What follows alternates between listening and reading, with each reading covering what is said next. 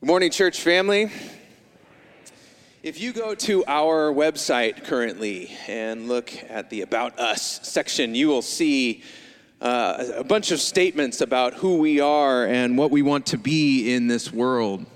And there are 4 statements in particular that call us to the community that we're trying to create here at Lake Avenue Church. These have been long statements that we have made and continued to pursue, and we are talking about in this particular series. Those statements are that we want to be a kingdom community, a community that reflects the kingdom of God. We want to be an evangelistic community, a community that speaks about the death and the resurrection and the saving life of Jesus.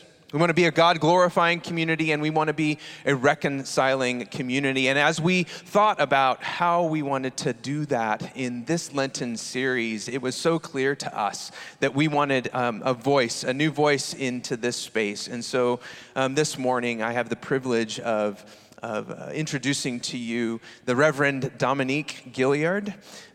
Dominique has been with us over years, actually, connecting with this church. He first connected when I first showed up 6 years ago. He shepherded our high school group in Oakland as we continued to learn more about the city there and engaged in mission there. And has come back at different times.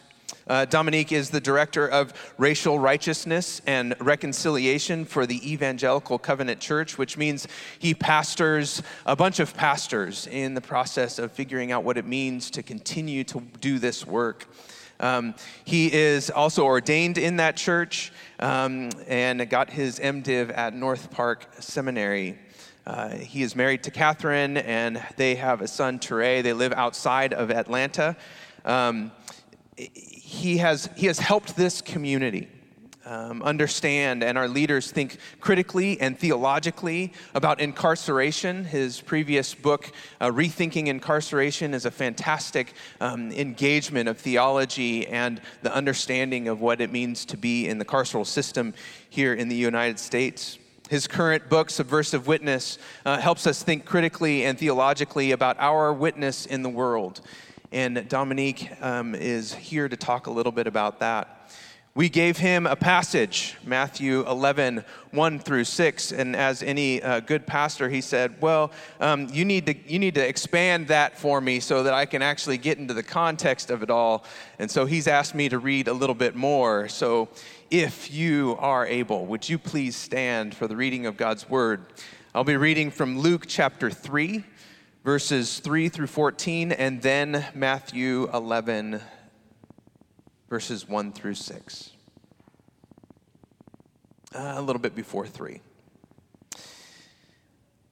The word of God came to John, son of Zechariah, in the desert, John the Baptist. He went into all the country around the Jordan, preaching a baptism of repentance for the forgiveness of sins, as is written in the book of the words of Isaiah the prophet, a voice of one calling in the desert, prepare the way for the Lord, make straight paths for him. Every valley shall be filled in, every mountain and hill made low. The crooked roads shall become straight, the rough ways smooth, and all mankind will see God's salvation. John said to the crowds coming out to be baptized by him, you brood of vipers, who warned you to flee from the coming wrath?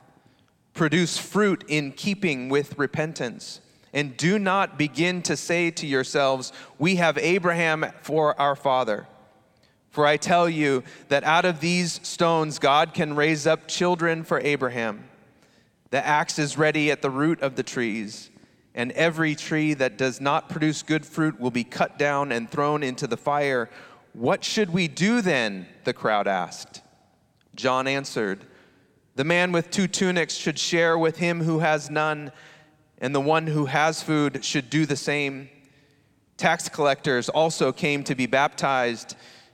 Teacher, they asked, what should we do? Do not collect any more than you are required to, he told them. Then some soldiers asked him, and what should we do? He replied, don't extort money and do not accuse people falsely. Be content with your pay. And now Matthew, chapter 11, verses 1 through 6. After Jesus had finished instructing his 12 disciples, he went on from there to teach and preach in the towns of Galilee. When John heard in prison what Christ was doing, he sent his disciples to him. Are you the one who has come, or should we expect someone else? Jesus replied, Go back and report to John what you hear and see. The blind receive sight, the lame walk, those who have leprosy are cured, the deaf hear, the dead are raised, and the good news is preached to the poor. Blessed is the man who does not fall away on account of me. The word of the Lord. Would you help me welcome Dominique Gilliard?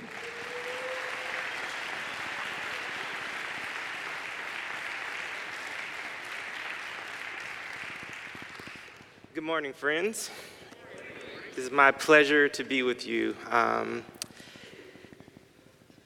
It's a joke when you're on pastoral teams and you get selected to preach a text that might not be the text that you ideally would pick to bring the word of the Lord. And I think I pulled a short straw in some ways this morning. But with that said, the beautiful thing about Scripture is that we're never supposed to read it in isolation from the broader context of biblical truth. And when we connect Scripture, we start to see some powerful connections to actually start to transform how we read and understand and interpret and live out the gospel. And so we're going to do some of that this morning. And this passage is a passage during this season when we are discerning what does it mean for us to prepare not only ourselves to go to the cross, not only to go through Holy Week, but for us to live in a similar kind of way that John the Baptist is called, to prepare the way for the Lord. You see, John was called to prepare the way for the Lord in Jesus' first coming, where Jesus comes and inaugurates the kingdom of God and declares that things have become new and that God is in the midst of reconciling all things in the world. But you see, Jesus is going to come again, sisters and brothers. And as we live in anticipation of that return, we as the hands and feet of Christ are the ones who are supposed to be actively preparing the way for the Lord. And so we're going to press into what it looks like for us to be on mission in echoes of what John was called to do in preparing the way of the Lord in our day and time. But to do that faithfully, I think we first need to understand a little bit more about John and what John had to do. You see, John is a beautiful example for us because John knew his role and he understood what it meant for him to live faithfully on mission. You see, John the Baptist was a person who had clarity about who he was and what he was called to. He did not let his ego or ambition cloud his vision and to distract him from his mission. Even as he was calling people to repentance and baptizing them, he was clear that he was not the Messiah. And that his mission simply was just to prepare the way for the Lord and to make straight the paths. I love the humility that John displays by staying in his lane. You see, John was obviously a gifted evangelist, a transformative minister. As he was out in the wilderness, his ministry was so impactful that people came from Jerusalem, all of Judea, and all of the regions of the Jordan just to come and be baptized by him. John very well could have let that go to his head. And John could have started to deviate from the divine mission that was placed upon his life. But John was clear about who he was and what he was called to. This is a rarity, my sisters and brothers.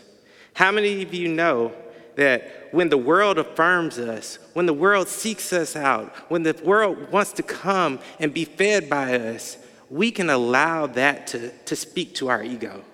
And that can be something that can distract us from our created purpose. That can be something that leads us to using our gifts and talents to create beautiful things, but those beautiful things are really rooted in us building a kingdom of our own.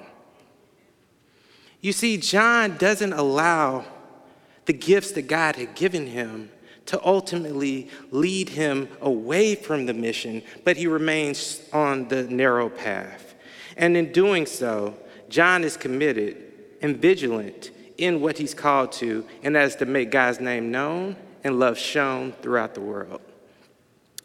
To do that is not an easy task, but John demonstrates what it looks like to humble ourselves and to remember that we are gifted and talented, but the purpose of our gifts and talents is to make God's name known and love shown in ways that prepare the way for Jesus and invite sisters and brothers into the truth.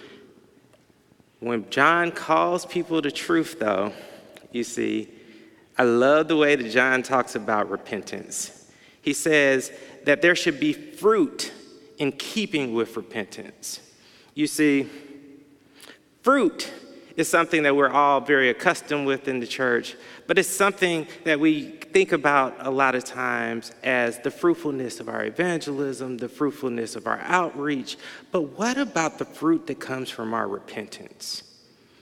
You see, when we come into a recognition or revelation of the ways in which we have come up short, the ways in which we have gone astray, Scripture calls us not to just confess our sins, but to repent of our sins. And repentance is different than confession. We are in a world where right now, confession's not that tall of a task. We have people who confess to wrong. We have people to acknowledge that they might have hurt somebody. But oftentimes, that acknowledgement is not followed up by a turning away from sin and a returning to God and neighbor and right relationship. And that is what John is saying is required of us. I love in Luke when John is preaching the gospel to the crowds, and the crowds come and they say, oh, this sounds serious. What should we do to be saved, essentially? And John says to the crowd 3 different things, which I think is really important.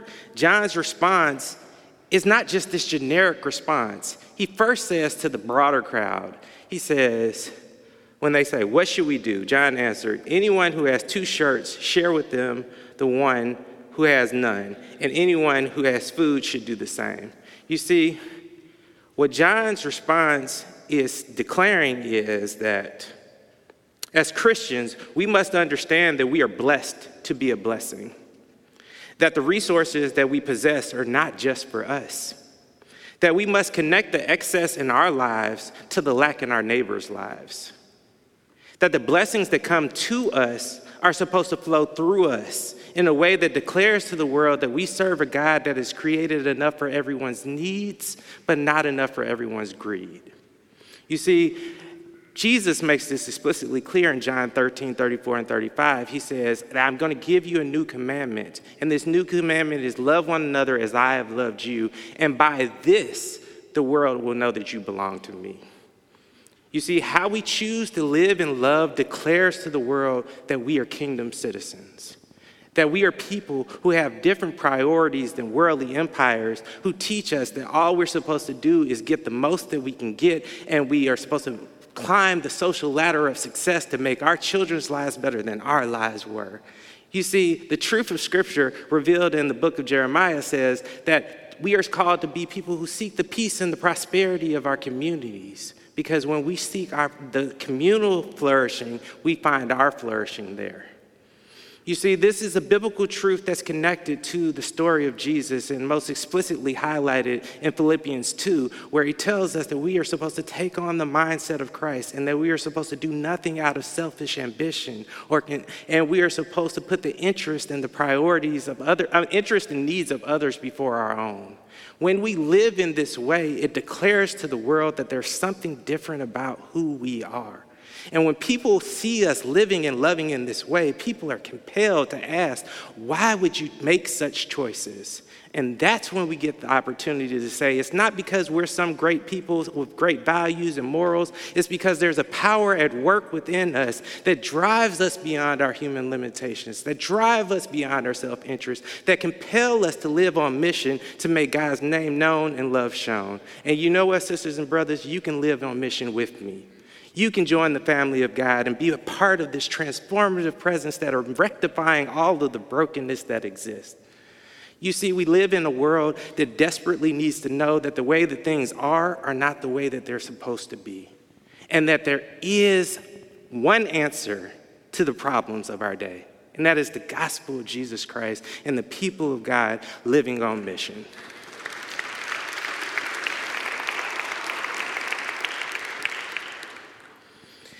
But John doesn't stop there. He doesn't just generically say, this is what it means, because the next two groups that come up to him are specific people. We see the text says that even tax collectors came to be baptized, and we'll go into why that's significant in a little bit, because there's a little story background with tax collectors that we need to parse out here. But it says, even tax collectors came to be baptized, and they said, "Teacher, what should we do?" And John tells them specifically, don't collect any more than what you are required to. And then the soldiers come and say, what should we do? And he says, don't extort money and don't accuse people falsely. Be content with your pay. This is important because John is able to prophetically look into the lives of people based on their vocation and their sin and tell them what it means for them to faithfully follow Jesus. You see, he declares that faithfully following Jesus in the work that they are called to means refusing to conform to the pattern of this world and to turn a blind eye to the oppression that had become socially acceptable within their fields of work. Scripture repeatedly condemns economic exploitation as systemic sin and denounces leaders who condone it and collude with it. The primary group the Scripture indicts for economic exploitation outside of unethical kings and merchants are tax collectors. You see, tax collectors are stigmatized as one of the most unethical jobs in Scripture. Biblically, tax collectors are always tied to the most defamed groups, and this is because the vocation was rooted in abuse, coercion, and corruption. On the surface, pairing tax collectors and soldiers seems a little bit odd, but John the Baptist does this because he's trying to address the reality that at his day and time, tax collectors and soldiers would commonly collaborate to create a system of economic exploitation that preyed upon the poor. They were lining their own pockets by injustice, and John is prophetically saying to them when they say, what does it mean for me to be saved? He said it means for you to live for Jesus in your vocation, which means that when everybody else around you is cutting corners and doing these things that are going to line their pockets in unethical ways, you don't do it because of who and whose you are. You bear a different witness in this vocation to say that there is a higher calling for leaders. And because we are Christians, we are going to refuse to conform to the pattern of this world that says it's okay to take a little off the top. It's okay to slip a little bit in our pocket. It's okay to use a little imperial muscle. Those are not the ways of the kingdom. Those are the way of worldly empires. And John is trying to help people to realize if you are going to faithfully follow Jesus, you're going to have to make a decision to be people who refuse to do what everyone else does, but who live and love in a way that's distinctively rooted in the love that Jesus first showed us. This is something that's really important because we have to understand that John's trying to help us to see that repentance is costly. Repentance is inconvenient. Repentance is sacrificial. And repentance is also something that's unpopular. I love the way that Justo Gonzalez talks about repentance. He says, it is not good news for those who thrive on injustice, whose power is oppressive and unjust. For them, the good news is, first of all, possibility and the need for deep and costly repentance. You see, we see this later on in the book of Matthew, in Matthew 14, but it's connected to this passage. In verse 2 in this passage, we see that it says that John was in prison. But it doesn't tell us in this passage why John is in prison. John is in prison because after he's out in the wilderness, baptizing people, ministering, proclaiming the word of God, he comes back into civilization. And as he comes back into civilization, he encounters King Herod and all of the unethical ways Herod is ruling and reigning. Well, it comes to John's awareness that Herod is ultimately trying to essentially marry his brother's wife. And John the Baptist tells him that it is unlawful for him to do so. Herod is not used to people speaking words of accountability to him. And so when John does that, he says, how does this man have the audacity to tell me what I can and can't do? I'm the king. And the text tells us that he wanted to kill John the Baptist, but he was afraid to do so because the people knew that he was a prophet. And so later on in the text, the king gets led astray by his daughter-in-law and all this other stuff. And ultimately, he does kill John. But this is one of the things that John really bears witness to, that there is a cost to discipleship. John knew that he had to speak hard words of correction to people in the midst of a sinful culture. John knew that he had to tell people that they could not prioritize the love of money and truly follow Jesus, because the love of money is the root of all kinds of evil. And we see this when he speaks specifically to the soldiers and to the tax collectors, but we also see this when he speaks prophetically to Herod. And so in this, we see that when we talk about what it means to prepare the way of the Lord, it means to be willing to speak truth, even when that truth is going to cost us something. And one of the things that the gospel lays bare before us, one of the questions that the gospel consistently asks us within the biblical text is, do we believe that the gospel is still good news when it costs us something? And John here prophetically declares that it is, and he's willing to give his life to prove it.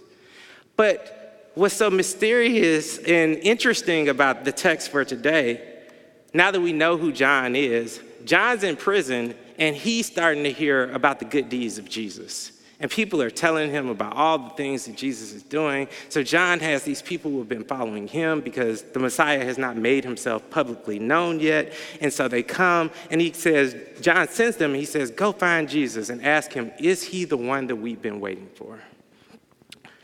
And this is a question that I think I want to contextualize for our day and time. As we see the suffering in the world, as we see injustice, as we see the brokenness in our own families, as we see people in our lives suffering from depression, as we see death and we see cancer and we see all these things that are happening all around us, I think we are also asking, is Jesus really the one? Is he the one who can actually come and transform our situations? Is he the one who can actually bring light out of darkness? Is he the one who can meet me in my despair? And I think we ask this question both consciously and unconsciously. And I think we're looking and we're searching. And I know we're here because we know the truth is that Jesus is the one. But sometimes we wonder. Sometimes the darkness of the world might make us doubt. Sometimes the darkness of the world might make us look for answers in places that we shouldn't look. And John is in the midst of prison, and he's probably wondering, I spoke a prophetic word for Jesus, and it landed me in prison. And then in a few days, I'm actually going to die because the truth I was called to speak. Is Jesus really the one? Is he out there bringing light in the darkness? Is he able to meet me in my despair? And John sends his disciples, and his disciples go to Jesus, and Jesus does what he always does. When people come and ask Jesus a question, you know Jesus doesn't give them an answer. Jesus responds with some questions and says, well, what do you see? And John's disciples the text kind of recalls what John's disciples see, and Jesus basically says, I don't want people just to follow me because I say that I'm the one. I need people to see the truth that is revealed through my actions and my witness in the world. And you see, this is also what so much of the church is waiting to see today. They don't want just us to say that Jesus is Lord. They want to see that Jesus is Lord through how we live and love. They want to see the fruit of our witness. They want to see the fruit of our repentance. They want to see the power of the gospel manifested in the people of God because of the power of the Holy Spirit that sustains us in our witness.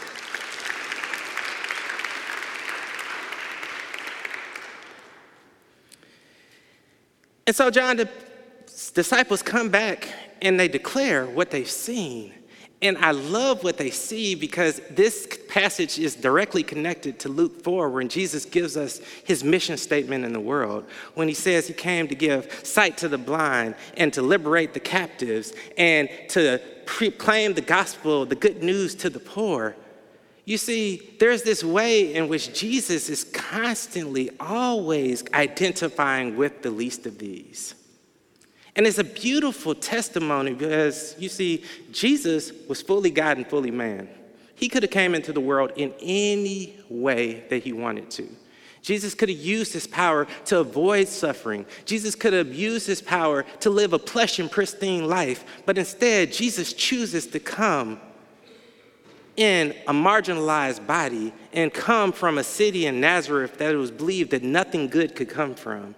Jesus chooses to come and experience the reality of refugees. Jesus comes and he ultimately suffers to the point of being crucified for you and I's sake. Jesus endures the criminal justice system. Jesus endures all of these forms of marginality, and in doing so, Jesus prophetically declares that he is truly Emmanuel, God with us in our suffering. You see, I could not follow a God who is not with me in the midst of the suffering of our world. I could not identify with a God who doesn't know what it means to suffer on the bottom side of worldly empires. I need a God who knows the pain and the heartbreak of what it means to live as one of the least of these. And God is constantly trying to help the church to see that we can't bear a faithful witness if we are not in community with those who suffer. Matthew 25, verses 31 through 46 have been interpreted in a multitude of ways. But at the end of the day, one of the things that passage is really trying to help us to see is the power of proximity. You see, when we are not proximate with those who suffer, when we are not proximate with those who are incarcerated, with those who are sick, with those who are homeless, with those who don't have food to eat, we can actually start to make their suffering go out of sight and out of mind. And we can actually live our lives uninterruptedly. But Jesus is saying, when we forget to walk alongside of those brothers and sisters, we're not faithfully walking with him. Whatever we didn't do to the least of these, we haven't done unto Jesus. And these aren't just random categories Jesus is naming. Jesus is saying, these are things that I lived. These are realities that I know. And these are realities that my love is supposed to correct in the brokenness of our world. And again, as the hands and feet of Christ, this passage is a passage helping us to understand what it means to live on mission, where we are making God's name known and love shown throughout the world.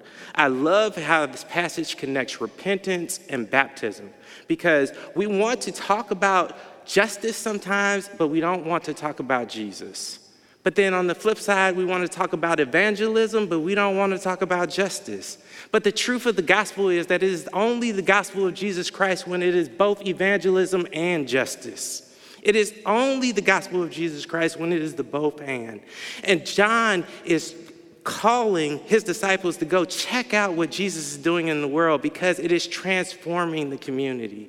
And Jesus is saying, I'm not going to tell you who I am. I'm going to show you who I am. And we're seeing the fruit of Jesus' faithfulness in the world, and it is drawing people to him.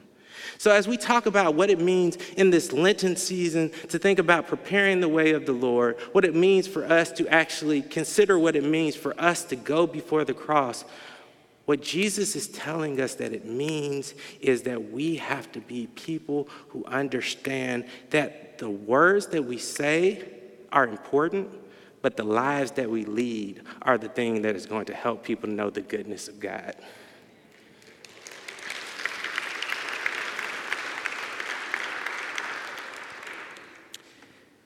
I want to show this video real quick that starts to make a lot of these connections that I'm trying to make and what it means to bear a faithful witness in a world that desperately needs to know that something else is possible.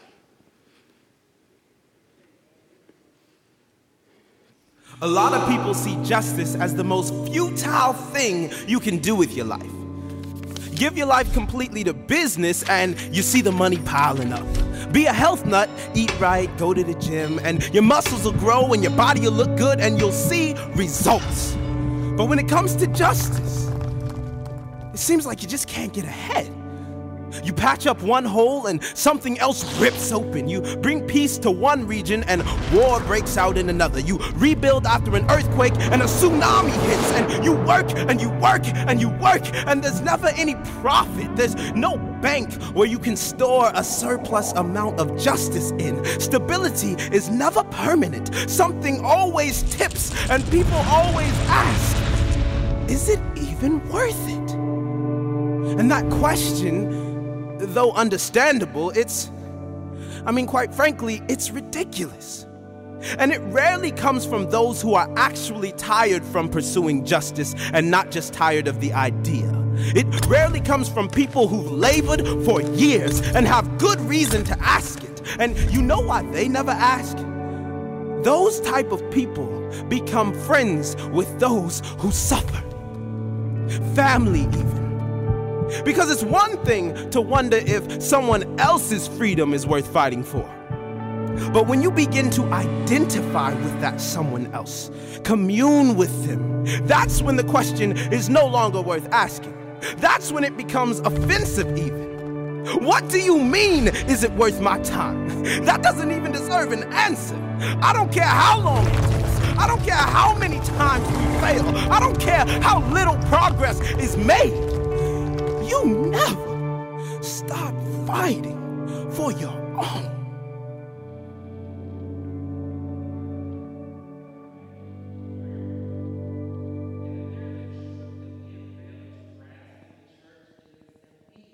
Each other's own. That we belong to one another. When we see suffering and brokenness and injustice happening in the world, how we respond matters. It communicates something to the world about who Jesus is. And I love this video because it points to this mantra that is so popular in our world right now, in our country in particular, that says that blood is thicker than water. Well, that is only true for people who are outside the body of Christ, because Scripture actually tells us that the baptismal waters are thicker than our ancestral bloodlines. And it is baptism that introduces us into a new missional purpose, into a new family, into a new way of being.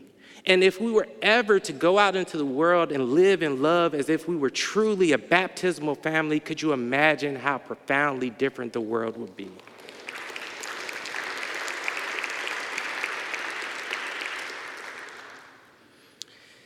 As we think about this and we think about what it means to prepare the way for the Lord in this Lenten season, one of the great ironies for me is that as we preach and teach about what the gospel is calling us to in this season, and we think about fasting and the biblical call to fast and to pray, I very, very seldomly hear churches talk about Isaiah 58 in this season. And that's a critical text because it is the one place where we hear God tell us what it means to fast faithfully. And so let me read a section of this for us in conclusion. It says,